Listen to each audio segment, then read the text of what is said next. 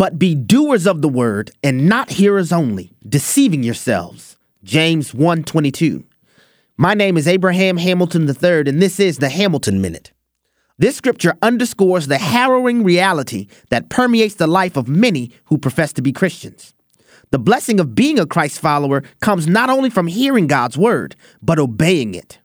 James continues, for if anyone is a hearer of the word and not a doer, he is like a man who looks intently at his natural face in a mirror. For he looks at himself and goes away and at once forgets what he was like.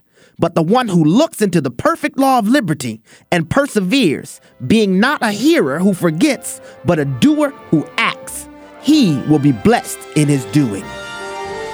Listen each weekday from 5 to 6 p.m. Central for the Hamilton Corner with Abraham Hamilton III, public policy analyst for the American Family Association.